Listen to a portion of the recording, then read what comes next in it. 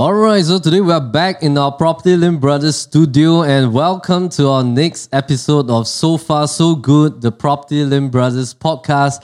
And today I'm with Adrian Lim, my brother Lim, and Property Lim Brothers. And welcome to our studio too. And we have a very special guest today, and we have Eugene Su with us. And before I get Eugene to introduce himself a little bit, and then we kickstart this session to talk a little bit about estate planning and as well as the property market and stuff like that. Let me just give you a brief of some of the things that Eugene has done and accomplished.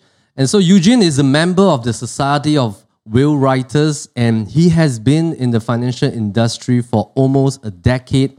And guess what? In his first year of his career, he was awarded the prestigious $1 Million Roundtable, among other form of accolades. And currently, Eugene is an expert beyond financial consulting. He now specializes in estate planning in the form of wills and legacy in order to meet the needs of his higher net worth clientele.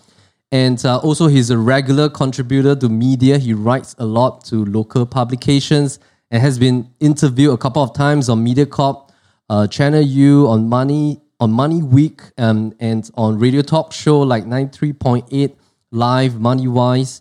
And he's also a frequent speaker at the Financial and Estate Planning Seminar, where he shares his knowledge with the audience on estate planning and also with a lot of different corporate companies and insurance companies as well. So till date, he has established close to 150 family trusts, and he strongly believes in creating a blueprint to secure your legacy for your loved ones. And he's also an author of his book. And what's the name of the book, Eugene? The book is Legacy of Love. Legacy of Love. All right, great. And Eugene, why don't you share with our audience a little bit on what you do currently, just to give you an update apart from what we've just introduced you. Wow, thank you, Melvin, for the warm introduction. And thank you, Adrian, for being here with me. Welcome, Eugene. I've been pretty busy lately in basically meeting families, meeting the super higher net worth, the mass affluent, to do up their estate planning, to make sure that the wealth that they have assumed and they have amassed can be passed down to the next generation. Right. So this year has been pretty great so far for Q1. Right. More and more people starting to find out more about such services. Right. And so that's pretty much what I've been doing. Right. So over the past couple of years, you have been mainly specializing in estate planning and sharing your expertise with the market and helping your clients, I assume. Yeah. So actually, I started off in the financial industry. Right. So I had a brief background. And a couple of years, I worked very hard. Right. And thankfully, managed to achieve certain kind of credentials from that. But as time passes, so start to realize that our clients basically need more help in terms of distribution of their wealth. Right. So that's where I was at a gridlock where I needed to help them. Right. But yet, at the same time, there was actually a shortage of such services in the market. Right. So that was where I began to roll up my sleeves and go and study, research, and met lots of people. Right. And so fast forward to today, I'm still happily doing that. Right. So Eugene has been a close friend, and also we have seen him grew his business over the years. So maybe just a brief backdrop, Eugene. So probably we want to start off with when you first started out in the financial planning industry. I mean, how old were you back then? Wow, that was like yesterday. I actually started about close to 12, 13 years ago when but amazingly, I started in my final year when I was doing my grad studies. Right. So I still remember I interned at this company, and I was there listening to how they pitch to the young graduates. Right. So I was particularly, when I was seated there, I was like, wow, I'm just going to do this because it seems like something that I can do. Right. And I'm in sales. So I began to join them even before I graduate. Being the typical Singaporean, Right. I was thinking that if all else fails, in sales we always say, what's the plan B? So if all else fails, when I graduate, I would have still a degree. Right. So I began to kickstart my business, Right. my financial planning business, in year 3. Right. Yeah. Right. And how long was the degree? Was it a 3 or 4 year degree? My degree was a 3-year degree. Right. So in the third year, you actually already started while you were studying the final year. Yeah, that's right. Right, right. And at that time, when you started off in the financial planning industry, what were some of the key challenges as a very young professional coming into the market? What are some of the key challenges that you faced?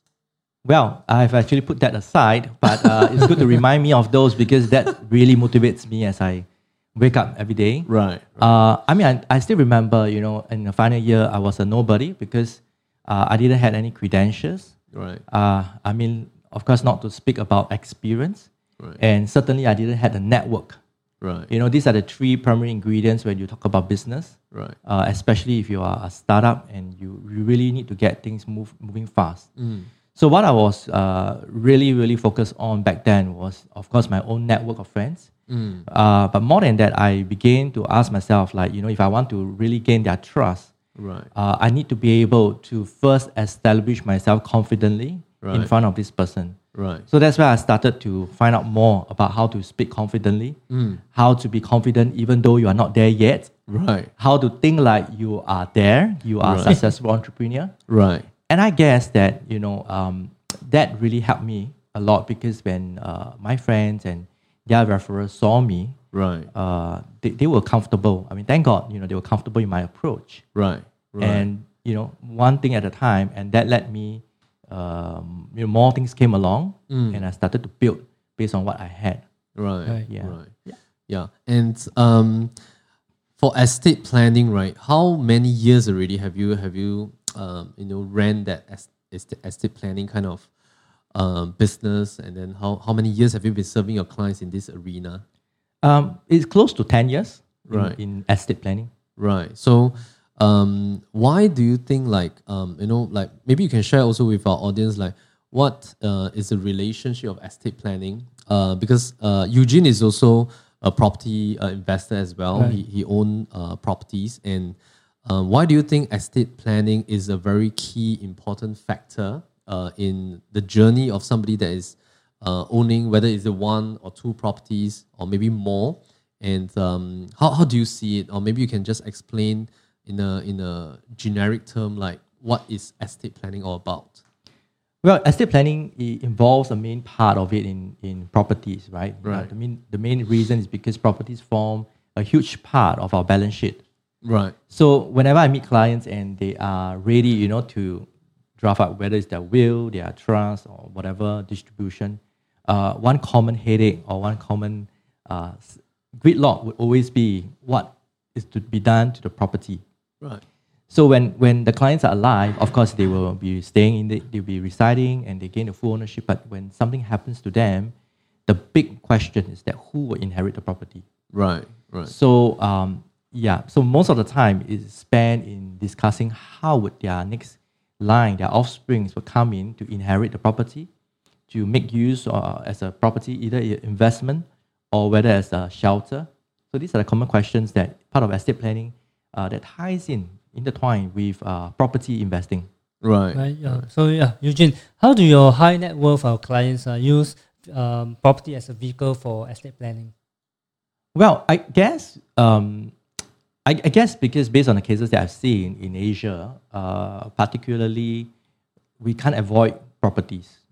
So Right. you can invest in whatever instruments you have based on your preference, your risk tolerance. But property here in Singapore and in the region is something that we can't escape from. Right, because we as Asians, property is also, it's not just a shelter over our heads. It's also a form of asset Exactly. preservation. Plus, I think it's something that everybody will hope to own the moment that they start out in the professional world. Right. Yeah. Yep. So So the question about how how clients actually relate to the properties would be they would want pretty much to hand down properties over to the next of kin. Right. But the big question is that how. Right.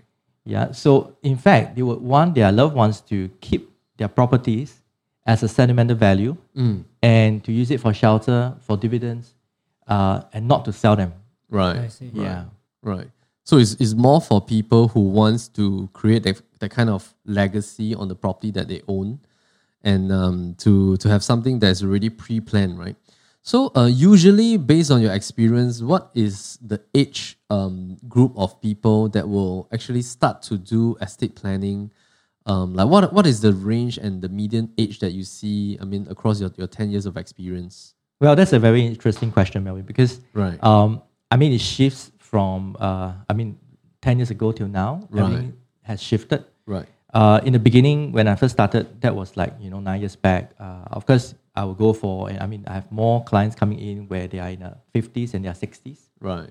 But in today's context, I can see anyone from the age of like late 20s, Late 20s. All right. late 20s, Right. yeah, and all the way up to like in their 70s, even in their 80s. Right. Yeah. Right. So it's a huge different array of age bandwidth that Yeah. you've seen. But usually, is it mostly when people start to enter into their 40s or 50s that they will start to be more serious about this? Like, what is the highest percentage that you have seen? Yeah, so I mean, it's a broad range, but if there's one particular segment, it will always be between either the early 40s or probably in the 60s. Right. Right. So how about yourself? I mean, what do you recommend? I mean, in terms of like people who is intending to do will and estate planning, right? What will be the right moment to start planning ahead? The best moment, the right moment to plan ahead, Yeah. I guess it would be, it's a moving target. So planning for estate planning is always moving, it's always changing because every day is different by itself. Right. So the best time to plan will always be today Right. or yesterday, Right. more exact. But you review and you make changes to that on a daily or on a quarterly basis, Right.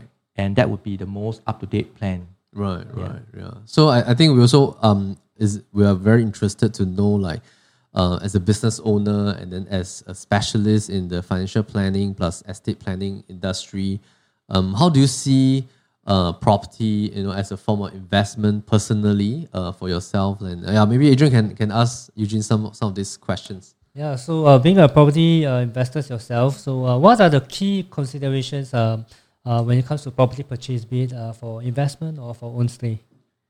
Well, I will not classify myself as an expert or a very but based on the experience that I have, and of course with my clients due to my work, Right. I think the factors would definitely be, the factors to consider. If it's for own stay, of course, the standard stuff you guys probably know. Right. Right. Based on your personal needs and stuff. Yeah, Right. for more practical reasons. But Right. for investment point of view, I basically think that, whether it's local, it's global, it should be something that you are familiar with, something that you are certain, even if you don't revisit in the next 1 to 2 years, nothing much will change. Right. So you got to be close to the investment to be able to react accordingly. Right. But of course, other factors to me, investment would be something that I know, for example, the needs of the people, the market trends. Right. So take for example, like lately I was just asking around, and I have a client who is willing to pass down a beautiful home, to his children. Right. So he was just saying that, well, this property is worth more than 10 mil, Right. and who wouldn't want to stay in such a property? Right. Right. Then I was just asking him a question casually. I said, Right. do you know that most of the places right now, they have integrated, integrated with a shopping mall. Right. It's more convenient. Right. And Right. they may be smaller, but it's Right. definitely trendy. Do you think your children will want to stay there instead of where you are living behind? And then the client starts to think about it and say, oh yeah, you are right. I don't think my daughter will want to stay here Right. compared to where her friends are living, in Right. heartland and all that. So yeah, so factors to consider would primarily be based on market trends. What is something that the next generation would like, or even particularly for myself, Right. do I like to stay here? Right.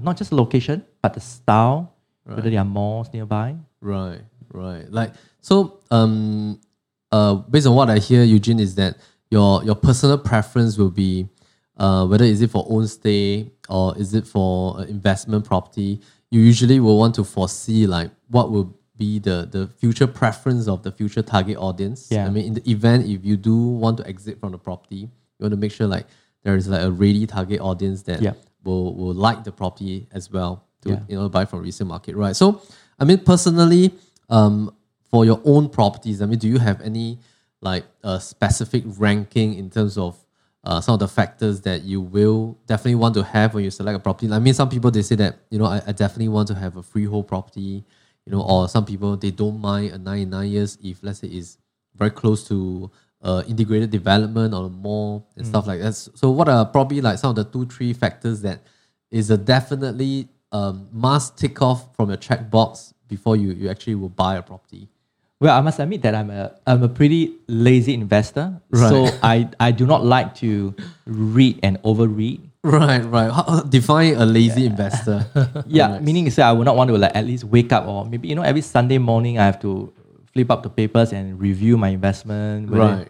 So in with respect to property, I'm a east person, right? So Right. So you talk about location, talk about the direction and all that.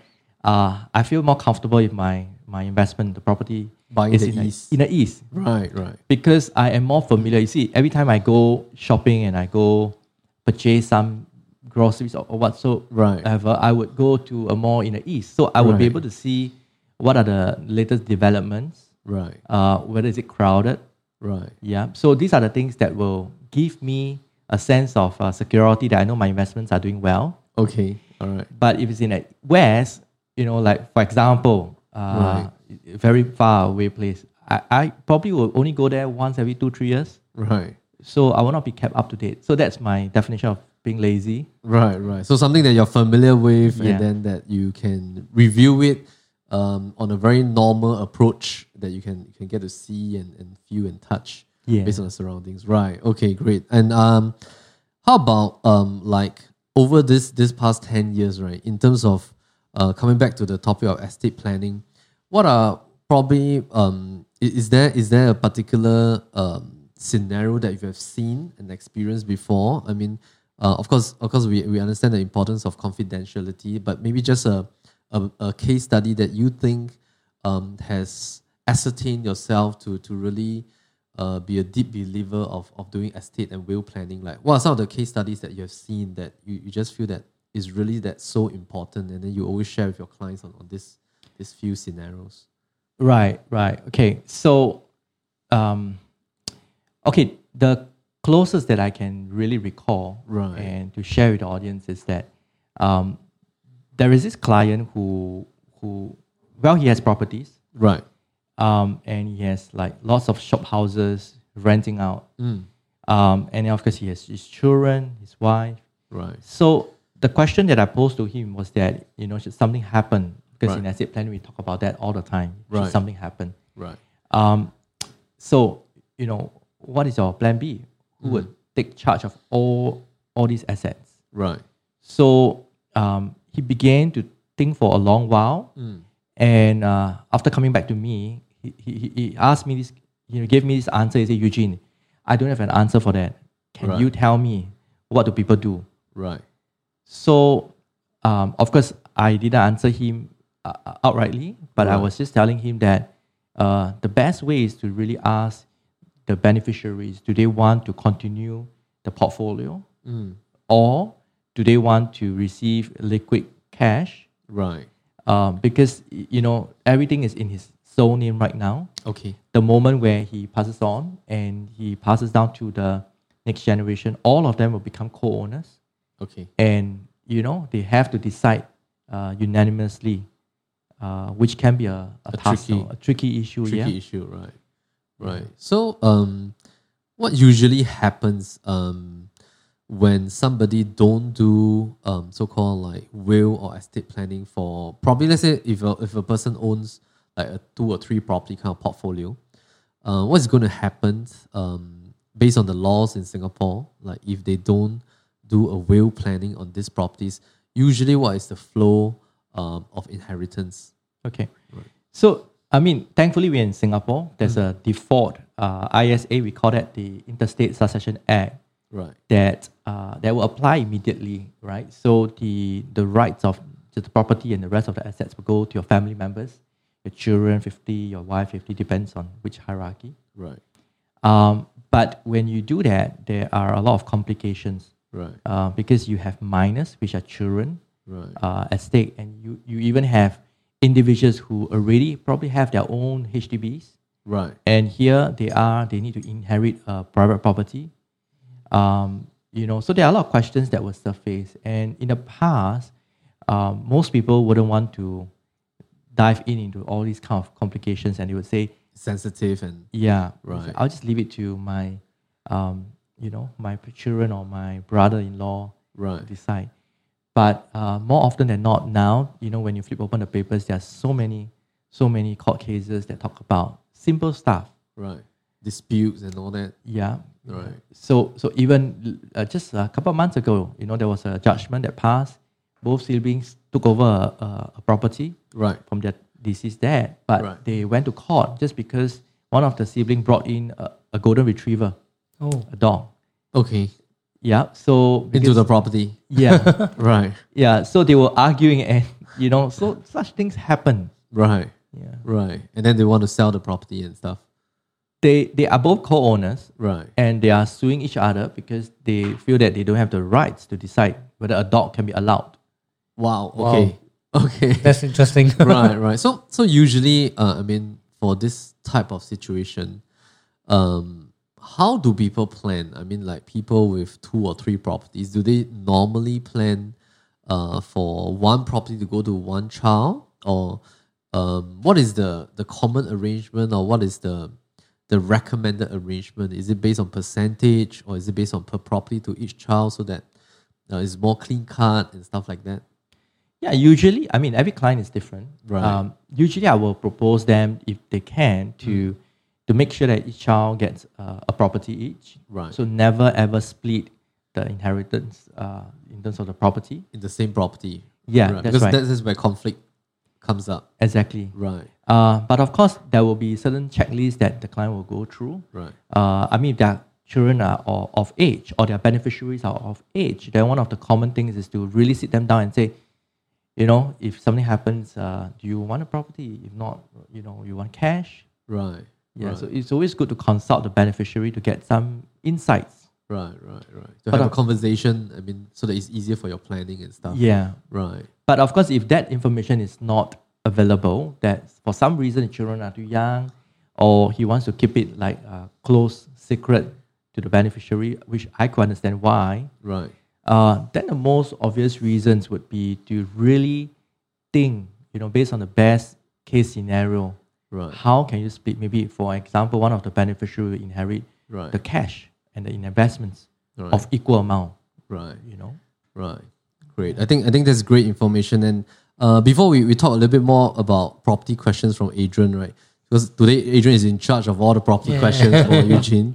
And sometimes we do have clients of so-called we do have Muslim clients as well that will ask us on advice on particularly on this area. Yeah. Are you able to share with us a little bit on how does estate planning works for Muslim clients? And because I believe the default rule is the Interstate Succession Act, Yeah. right? But for Muslim, it will be under the Sharia law, Yeah. right? So are you able to share a little bit about that part? Like usually, how do you advise Muslim clients on estate planning?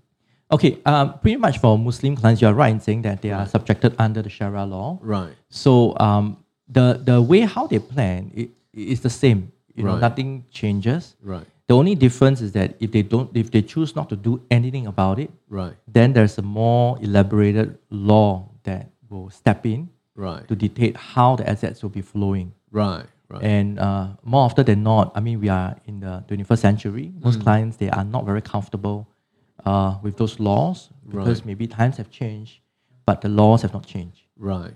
Right. So to answer the question, the asset planning process and the considerations are the same. Right.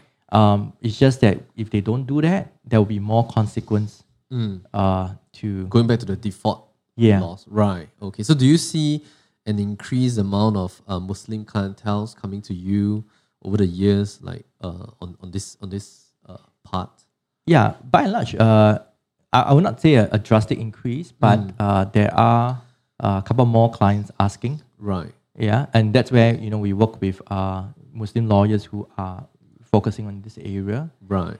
So after we dictate, how you want to plan, we just pass on to them. Right. Then you will draft in accordance to the requirement. Right. Yeah. Okay, that's great. Yeah, so probably Adrian ask a little bit more property questions. Sure, Yeah. Eugene. So, how do you see the property market in the short to mid-term? Well, that's a question that I've prepared to ask you guys later. Right. Yeah. I think, in my personal opinion, I think the volatility is here to stay, not just regards to property, but in all aspects of investments. Right. And, we are living in a very uncertain, volatile era right now. Right. But so short to mid-term, definitely there will be a lot of volatility. Right. But I would say that, in Singapore, where home ownership is It's very high. very high, we are less sensitive to the global, changes. So home ownership and, people need to get a home. When they get married, they need to get a home. Right. And of course, after the property, appreciates, after 5-year MOP, they would need a bigger place. Right. Because I went through the process that I need a bigger place when you have kids. Right. So I think these are the very strong core pillars of home ownership that will build stability into the local market. Right. And of course, the short to mid term. Of course, mid to long term, then it will really be dependent on the stability in Singapore Right. amongst the neighboring countries, Right. which I'm still positive. Right. That's Yeah. great. Right. Yeah. So we have also shared in some of our investors and our Ask series on YouTube. Is that Singapore is really different now compared to 14 years back when we started in the real estate market, because now we have seen 7 to 8 rounds of cooling measures already being priced into the current market. So we believe that, and based on what we have seen over the past years, is that this has then became like a stability kind of pillar in the pricing index itself. And yes, we totally agree with Eugene. Like Singapore has such a high level of ownership in terms of home. I mean, people have kids. They live near to their workplace. They live near to their parents. So and I think one thing that's great is the government has also came out with the LTV of 25%, ABSD, seller stamp duty. All these pillars has stabilized the market. Although now it is a little bit harder to invest in additional residential properties, but I think over the long run, even if there's going to be any form of like short-term so-called pressure coming from the global market, I mean, the government can then tweak or release these cooling measures just to stabilize the market back again. Yes, indeed. Right. So yeah, Adrian, any other property questions for Eugene? Maybe for our audience, would you like to share about your portfolio with us? Okay. Okay, is that sensitive? Yeah. Well, I mean, you don't have to tell us the address and the unit number. Like, that's just Yeah, usually yes, in general. what kind of properties are you interested in? Like, roughly, what have you bought and stuff? yeah. I'm a very practical person, so the places that I have generally would be the places that I used to stay. Right. I mentioned about upgrading and all that. So Right. whenever we upgrade, for myself, I would choose to hold a place. Right. Well, call it sentimental or call it some other reasons, but we just choose to see, hey, do we have the ability to buy another place yet Right. retaining the old place? Right. So inevitably, those have became my portfolio. Right. And of course, in a commercial space, I'm not like an avid investor, but it is really for practical reasons. Right, right. That's right. In Singapore, places that you need to use, it's better off to buy it than to rent.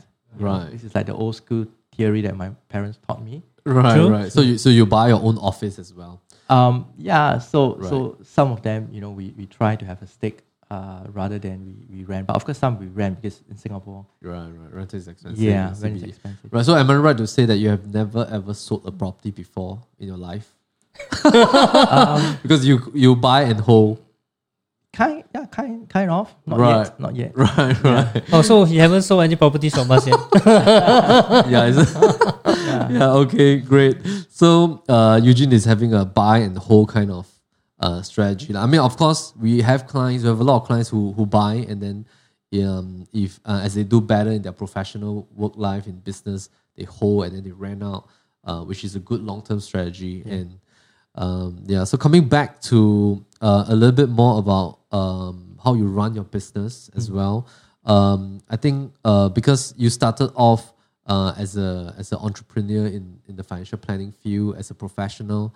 So have you ever worked for somebody before, like as an employed person?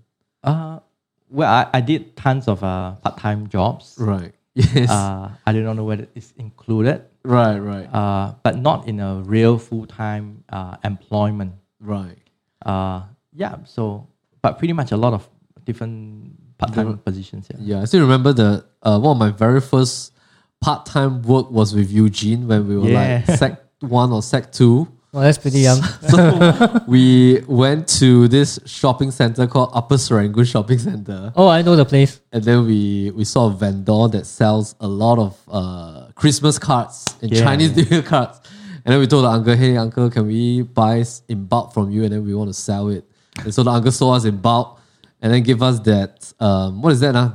There was a machine for you to key in the price tag. Yeah. And that was our first door knocking experience. And then we went to the neighborhood in the whole Hougang area, and then we start door knocking, and then we sell to the families and stuff. So that was our very first sales experience last time. Wow. Yeah. So of course, Eugene, I think he has done tons of part-time work when he was young, and probably that's why he has went on to the sales profession in financial planning as well. Yeah. So maybe Eugene, can you share with us like what are some of your personal so-called like habits in terms of productivity, especially as a business owner over the past 10 over years? What are probably 2 to 3 things that you always strongly hold on to in order to have a massive production in terms of your personal productivity, your own discipline to run your business and stuff like that? Okay. I'll try to take this question. Right.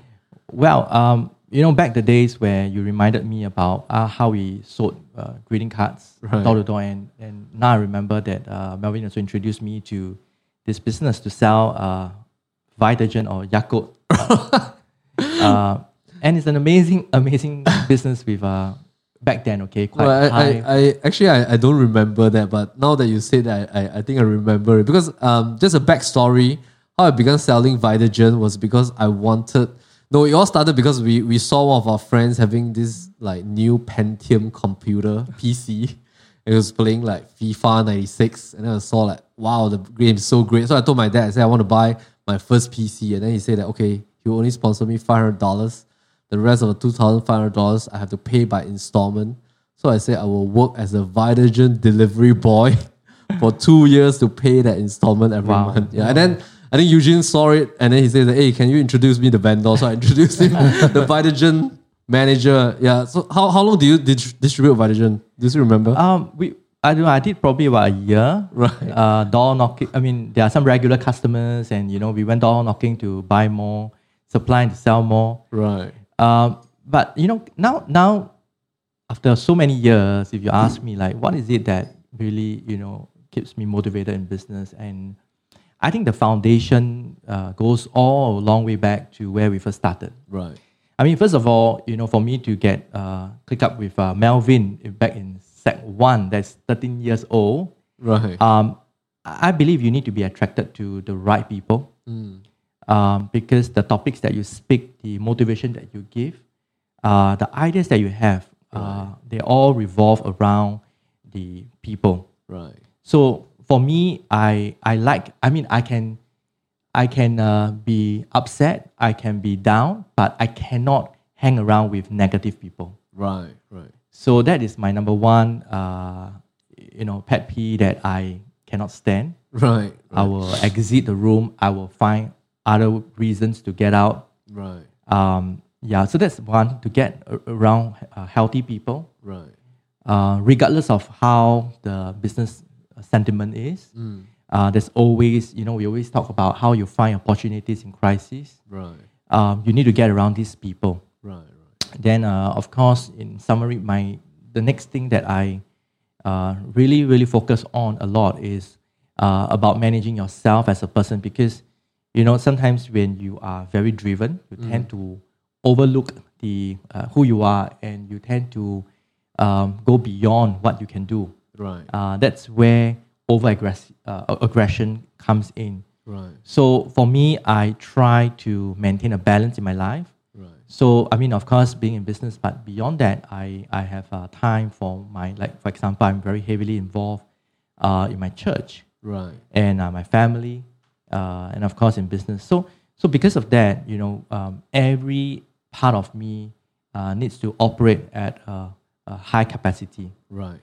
So I choose not to let myself do nothing, because when you do nothing, your mind is empty. That's where laziness steps in. Right. Yeah. So I guess at the end of the day, when I plan, like for example, this season or this year, it's important to first like goal setting. Ask yourself, what are the things that you want to do and you want to accomplish, Right. and then you start to fit into your schedule, and you have a game plan. Say, okay, I will go out and I'll do that, and then you have no space and no opportunity for laziness to come in. Right. And that, I believe, is where focus comes in as a byproduct. Right.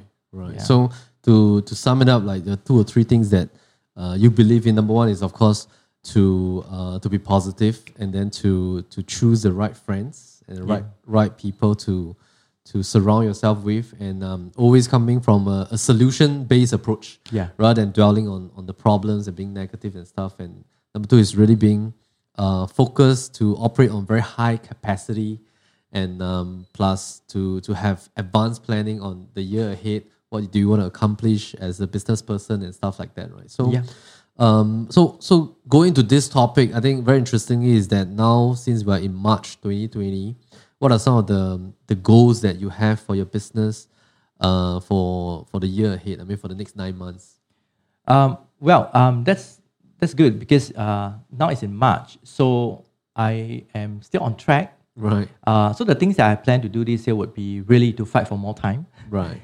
To be able to operate at a high capacity, but yet to carve out more time. Right. So of course, this is an important thing that everybody wants, but the question is how. Right. Right. So of course, it's to outsource the things that I can do, but I don't need to do it. Other people can do it. Right. So outsource to the task to people, and of course that means that I have to train more. Right. So I've been trying to train up people and to outsource to look for partners. Right. So these are some of the things that I've been trying to do.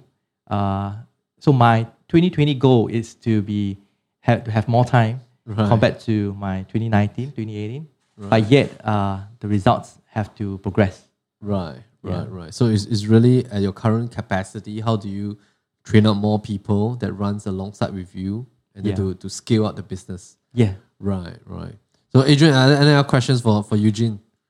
I think that's great.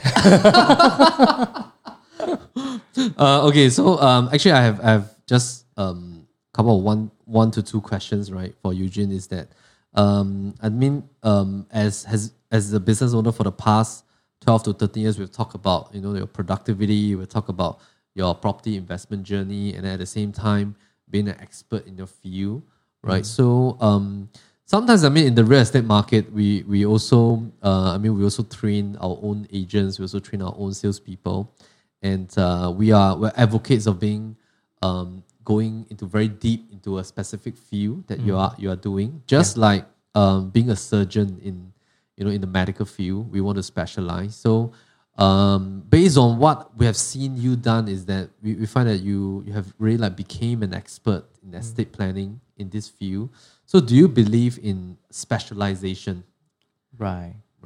Yeah, definitely. I think in today's context, you need to know not just one thing, you need to know a couple of things. Right. But yet at the same time, you need to know where are you specialized in. Right. So specialization is something that I espouse and I strongly advocate. Right. Because that is what you breathe. That is what, when people identify you, they identify who you are. Your niche market. Yeah, they don't identify you as being, okay, you can do A, B, C, D, E, but they identify you that you are an expert in E or D. Right. And, if I need something, I'll definitely go for you. Right. Yeah. Right. Yeah. And what would be your advice, especially for young entrepreneurs, whether they're coming into the sales profession or they're coming into the wealth management profession, like what will be probably just 1 to 2 advice for young people, whether in their early 20s or maybe they're doing a mid-career switch, right? Like, what is your advice to them in terms of coming into this field? What kind of mindset do they need to have? Okay. Apart from what I just shared earlier, that 2 points, my last take would be stay hungry and don't be complacent when you do well. Right. That's a very good point. Yeah. Right. So one thing that I normally do is that, we are all humans. Right. So sometimes we can be over complacent. Right. We can be enjoying. Over the top and over the top, like what you mentioned. So I will always have this meter gauge in me and I say, am I still hungry, like to as learn I first and- started? right. Yeah, and somehow, how do you know that you have that? Is that when there are things to learn, there are things to explore, there are new ideas, somehow, no matter how tired you are, you just get up and you want to share with somebody. Normally, I share with my wife, Right. and she will know that I am ready. Right. So this is how you know more about yourself, Right. what keeps you going. Right. Right. Thank you, Eugene. And before we end off, maybe just one final tip for our audience with regards to estate planning. What will be your advice to especially our audience who have already owned 1, 2, or 3 properties? Like, why do you think estate planning is a very crucial planning tool? And then where can they get information? What is your website and stuff like that? And how do they reach out to you?